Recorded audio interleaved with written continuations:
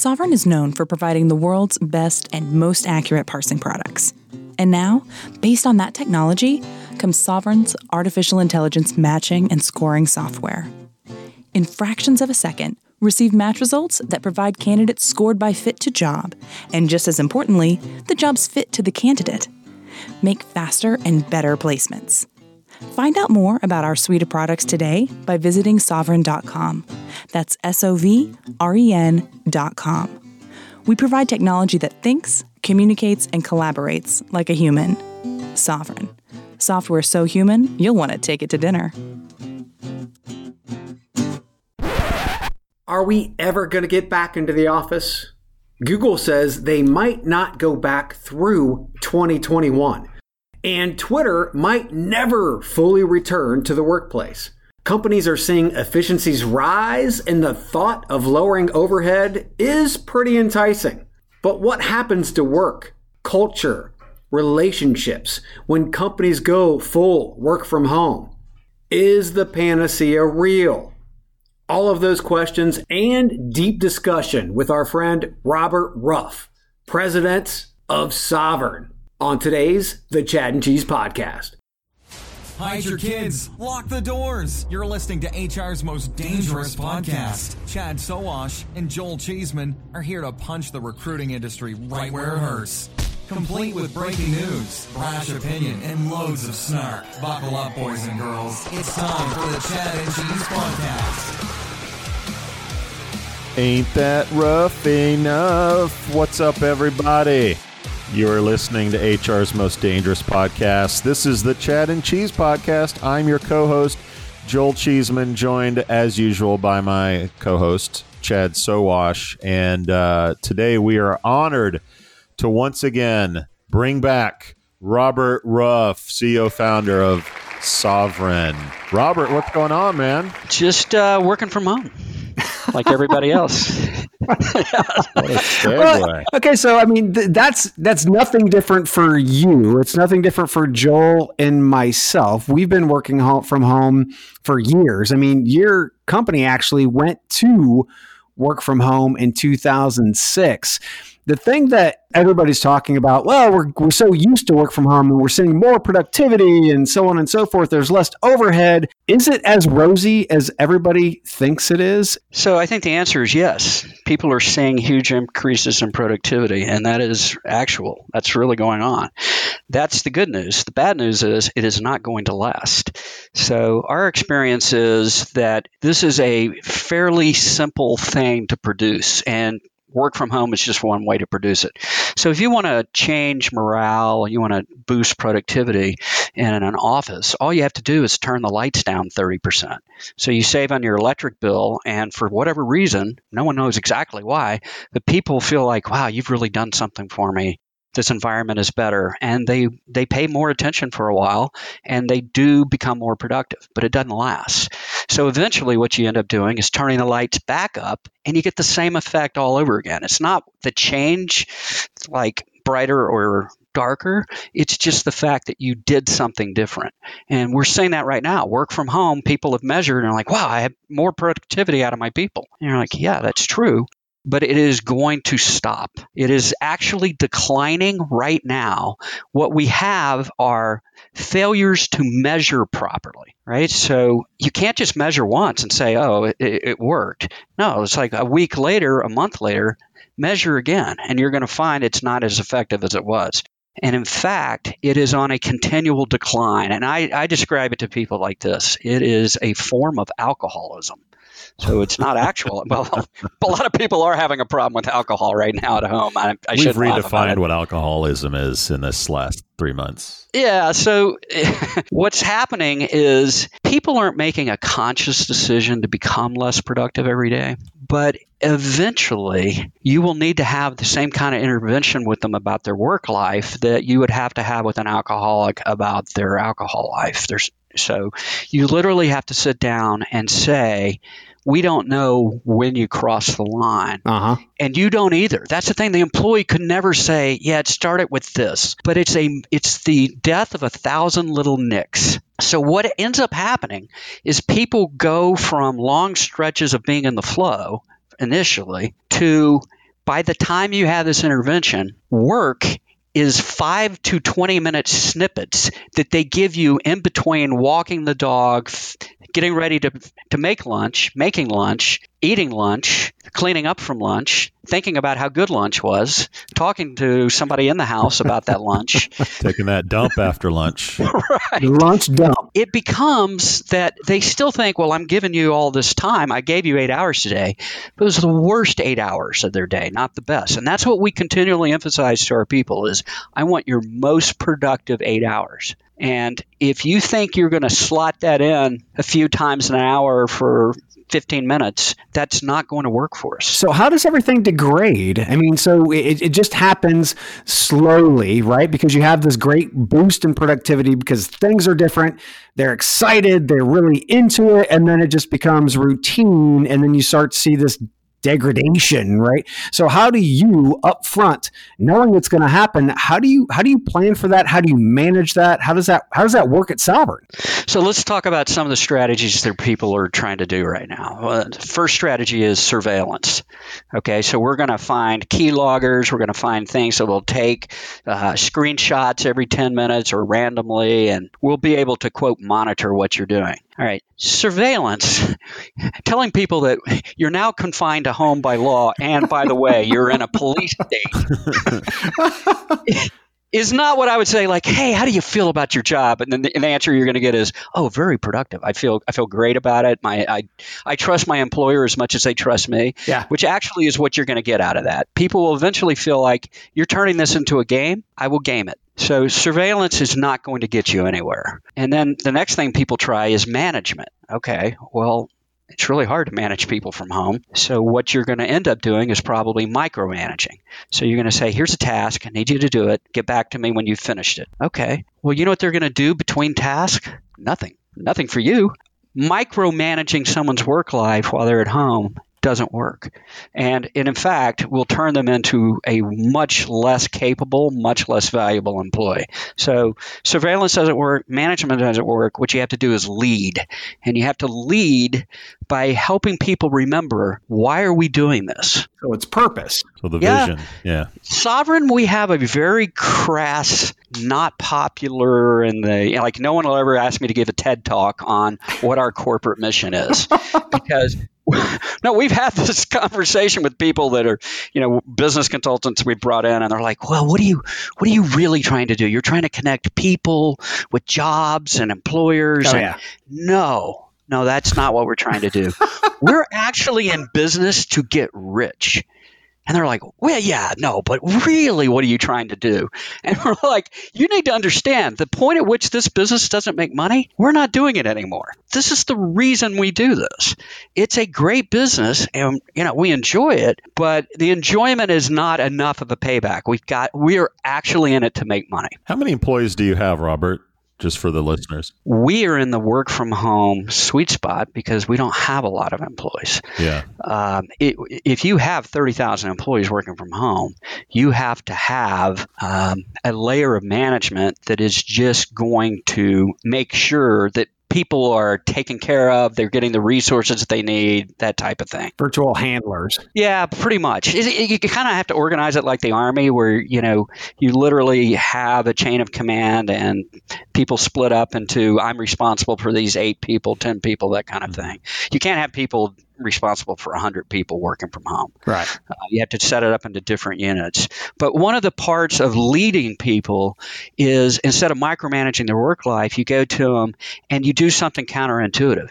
You give them something that they're not the best at. So I need my people to get better all the time, but if I only give them the things that they already do well, they're not going to get better. They're just going to knock that out of the park and do it again and again, and eventually becomes very repetitive, very boring. I want my people cross-trained, and I also want them talking to each other in productive ways. So, yeah, we can talk about the dog or whatever for a while, but really I want you having a conversation about how to do your job better. By giving Davey something that Patricia's good at and giving Patricia something that Davey or Johnny is good at, I then kind of force a mentoring relationship there where there are productive conversations and people are challenged and it's interesting and they are going to do good work because they're into it. That's it's counterintuitive, but it's the best way to handle it.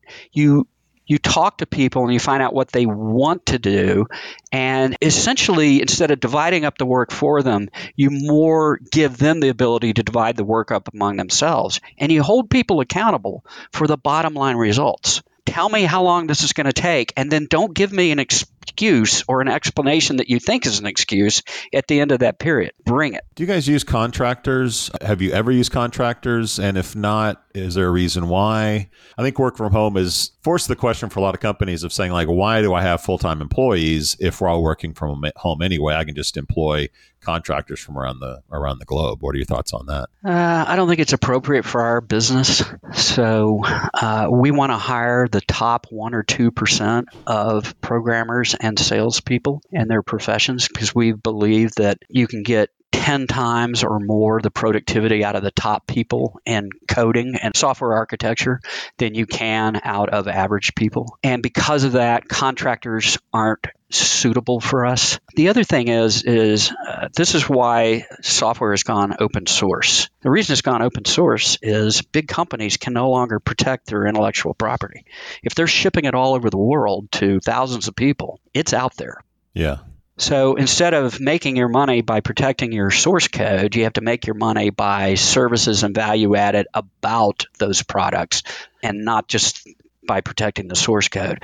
In our business, we're in a small enough niche with a small enough company. We still are fanatically about protecting our intellectual property. Yeah. And by bringing in contractors, that is not going to be possible. Yeah. So when it comes to, again, trying to hold on to that top 1%, money is one way to do it, but keeping them interested is, I think, even a bigger piece of it. What do you do to ensure that, once again, these people aren't just, making the donuts every day? They're doing something that challenges them. You said that you want to throw different types of tasks at them. Can you give us an example and how your staff actually reacts to some of those projects? Well, so for instance, we have two kinds of applications that we do at Sovereign. One type is only for our internal use to run our business. And the other type is the product and the SaaS service that we deploy publicly. So the cool software for most people coming in is, I want to do the public stuff. I don't really want to work on the internal apps. But the fact is the internal apps, although they don't get as much maybe respect day to day, are what makes us super productive. One thing that's a problem is if you have a person that is primarily responsible for that internal system and that's all they do, and they leave, that's a bad problem. But they also get too comfortable. So instead of just saying, I'm going to give you what you're best at, you have to say, I'm going to show you something else now. I'm going to put you on the product side. I mean, take a product guy and say, look, this isn't permanent, but for the next 6 months or year, you're going to get in on the internal app side, and I want you to take a fresh look at it, and we're going to work on taking it to another level. Well, isn't that exciting, though? I mean, because we've talked about before how you hire troubleshooters, right? You hire people that are problem solvers. And if you redirect them and say, hey, make them feel special, and they're going to, because they should, we have a problem over here. Or we would really like to revamp this entire system and we want your eyes on this. Instead of saying, well, it's boring because it's an internal system, that's a challenge. And you would think that a problem solver would really rise to that. Is that why you do it? And is that what you're seeing from your staff? Yeah, that is why we do it. People get stale. And when they get stale, they're not really focused on productivity and giving you the greatest value. They're really more putting in the hours at that point and kind of watching the clock than they are getting in the flow and doing something that they're super interested in and doing it well. So you have to remember that if you keep somebody in the same job for forever, you've done something bad for them and they're not giving you as much as they could either. Neither one of you has done it on purpose, but it was a big mistake. It's comfortable. It's comfortable, and being uncomfortable in a safe environment is what really boosts productivity. Good people like to be challenged. Robert, curious about the hiring aspect, and a lot of people that are moving to a work from home environment, obviously hiring is a little bit different, right? They're not coming into a big office, enterprise, lobby, meeting folks. You've been doing this for a long time. What sort of tips and tricks would you give to someone that's now hiring in a work from home environment as opposed to a in-person environment? So most of our employees that we've hired, I have not met until months after they were hired, and literally never even had a video where I saw who they were. Really? I think most people would be surprised by that. Yeah. We're not interested in what you know. We're interested in how you got to what you know. We're interested in if we give you something you don't know, how are you going to find the information out about that? You said we want troubleshooters. We want problem solvers. We want people that look at it like, there's an answer out there somewhere, and where am I going to get that answer? And we also challenge people on, like, how did you vet that answer, right? So we want people thinking deeply about the task and the best way to accomplish it. Right. Let's get granular on this. So I assume you post a job out to the world. People apply, and then what? You have a phone conversation. There's no video. Is there any kind of testing or pre-screening that you're doing? Is there any litmus test for they'll be successful working from home? Talk about that. So we actually don't very often post jobs. We go to recruiters. So we have a lot of recruiters that are our customers, and we have one recruiting firm in particular we've used multiple times over the years. And we go to them, we give them the job, and we have them do all of the initial screening. Okay. And then we will interview those people that they have, they'll go over with us. Here are your candidates. We'll select candidates from the candidate pool, and then we'll take typically 5 and we'll interview those. So what we're trying to find out is what the truth is about what you've accomplished. So we find a lot of people list things on their resumes that, I worked on a team that did so-and-so. And we're like, yeah, but what did you do? Right? So did you write the core algorithm, or did you look at the guy that wrote the core algorithm every day when you ate lunch? Right? So we really have to drill down to what have you actually done. And then what we try to find out is some task that we're familiar with that they're not, and give it to them to do live. And if they can't do it, we can't hire them. If I tell you, go find everything you know about this and write a program that does X or Y, Z, and you can't do it while we watch, you're not our person. Yeah. If stage fright's a problem, Stage fright's a problem because it is typically a lack of confidence. You've said flow on a number of occasions, and I'm sure that you guys talk about that because it is not just about getting into work, but it's having the discipline to stay in work and not get distracted, right? So staying in that flow. How do you know when somebody is getting out of their flow? Because I think this is one of the big issues that companies are going to have as they see this productivity and then people start falling out of the flow. They don't know how to identify what's happening, when it's happening, and how to counteract it. Yeah, so overmanagement and micromanagement will kill flow every time. Sovereign is doing about a third more business today with 30% less employees than we were about a year and a half ago. Wow. Okay. And the reason is we had a layer of management that was put in that was supposed to be part-time management. So like, we're going to take you and put part of your workday into this management task. And that person decided that they wanted to make it a full-time management task. Okay. Well, what they did was systematically destroy the ability of a whole development team to stay in the flow by constantly contacting people, asking questions, getting on the phone, having long conference calls.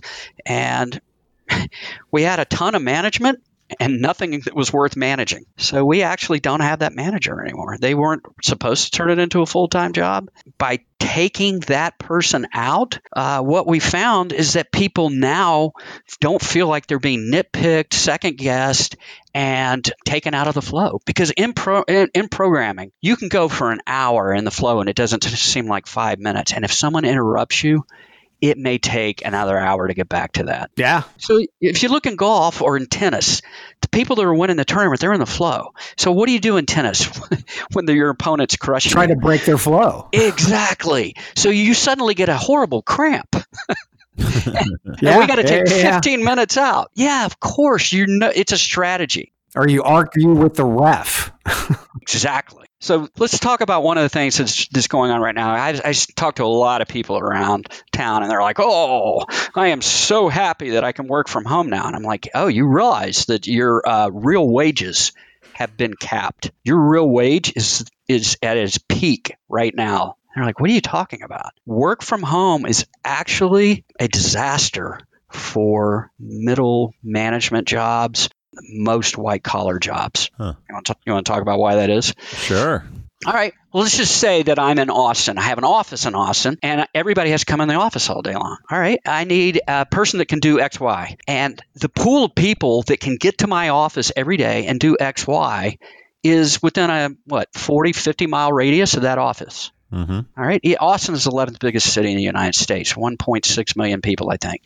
Fine. What if now I no longer have to worry about people coming in the office? I can hire somebody from anywhere. I don't care if they're on the phone 10 feet away or on the phone 2 continents away. Why do I care? The conversations is the same. Now, the people that I can draw from to do your job is, let's just narrow it, it's everybody in the United States. So it's a 200 times bigger job pool. Bad news for you is I guarantee you in that 200 times bigger pool, I will find somebody who's actually better than you at your job and willing to work for less wage. Ouch. Yeah. Yes. This is a disaster for good earning people in white collar jobs right now. And people are like, oh, this is fantastic. I can work from anywhere. I look at them and I say, and let me explain how that works. You will work from everywhere. I travel about 40% of the time, and I'll spend a month or two on personal travel and a month or two on business travel every year. Mm-hmm. My personal travel looks like my business travel, but I take the 80-20 rule and flip it, right? So I'm going to carve out a known area of time for me today that I want you to bring me questions or things that need, talking about. Yeah. And then only contact me for an emergency after that. That's when I'm on vacation. But I have to do that every single day, no matter where I am. Yeah. I can literally be 10,000 feet up on a mountain in the Tetons, and I have to check my phone. One of our favorite guests has been Douglas Atkin, who wrote a book on branding. He was head of culture at Airbnb, and we've sort of bridged this topic about work from home. And he's not a fan at all for the reasons of company culture, sort of what he calls rubbing together until it becomes sticky. So rubbing employees together until culture becomes something that's prevalent. Is culture important to your organization? And in a work from home setup, how do you keep culture alive? How do you cultivate it? How important is it in the world that we're seeing going forward? I think people have to know what you stand for and why you're in business and how you go about your business. So one of the things we want people to do is always know that they are valued here. If you treat your employees poorly, they will treat your customers poorly. Amen. If you berate your employees for everything that goes wrong, whether it was their fault or not, they will treat your customers that are having problems as if those customers are personally failing you. And culture is probably more important in bigger organizations. I mean, they're important in every organization, but my guess is if you had 500 plus employees, keeping the culture would be more important than having, a dozen. It's surprisingly important in a company like ours. So I was talking to our accountant. So we have an internal accountant, CPA, that works for us. And her replacement, the woman that she replaced trained her.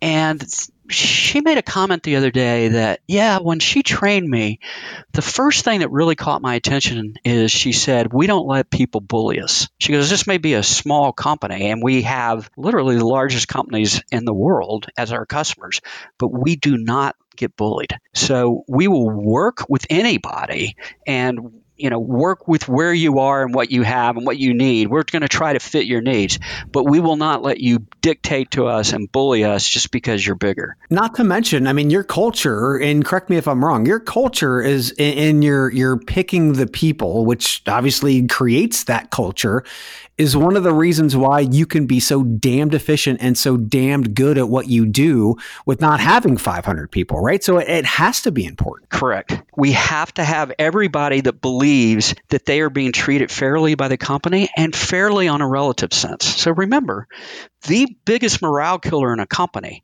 is the person that continues to irritate all the other employees by getting management attention while they are basically mucking up the company and tormenting everyone else.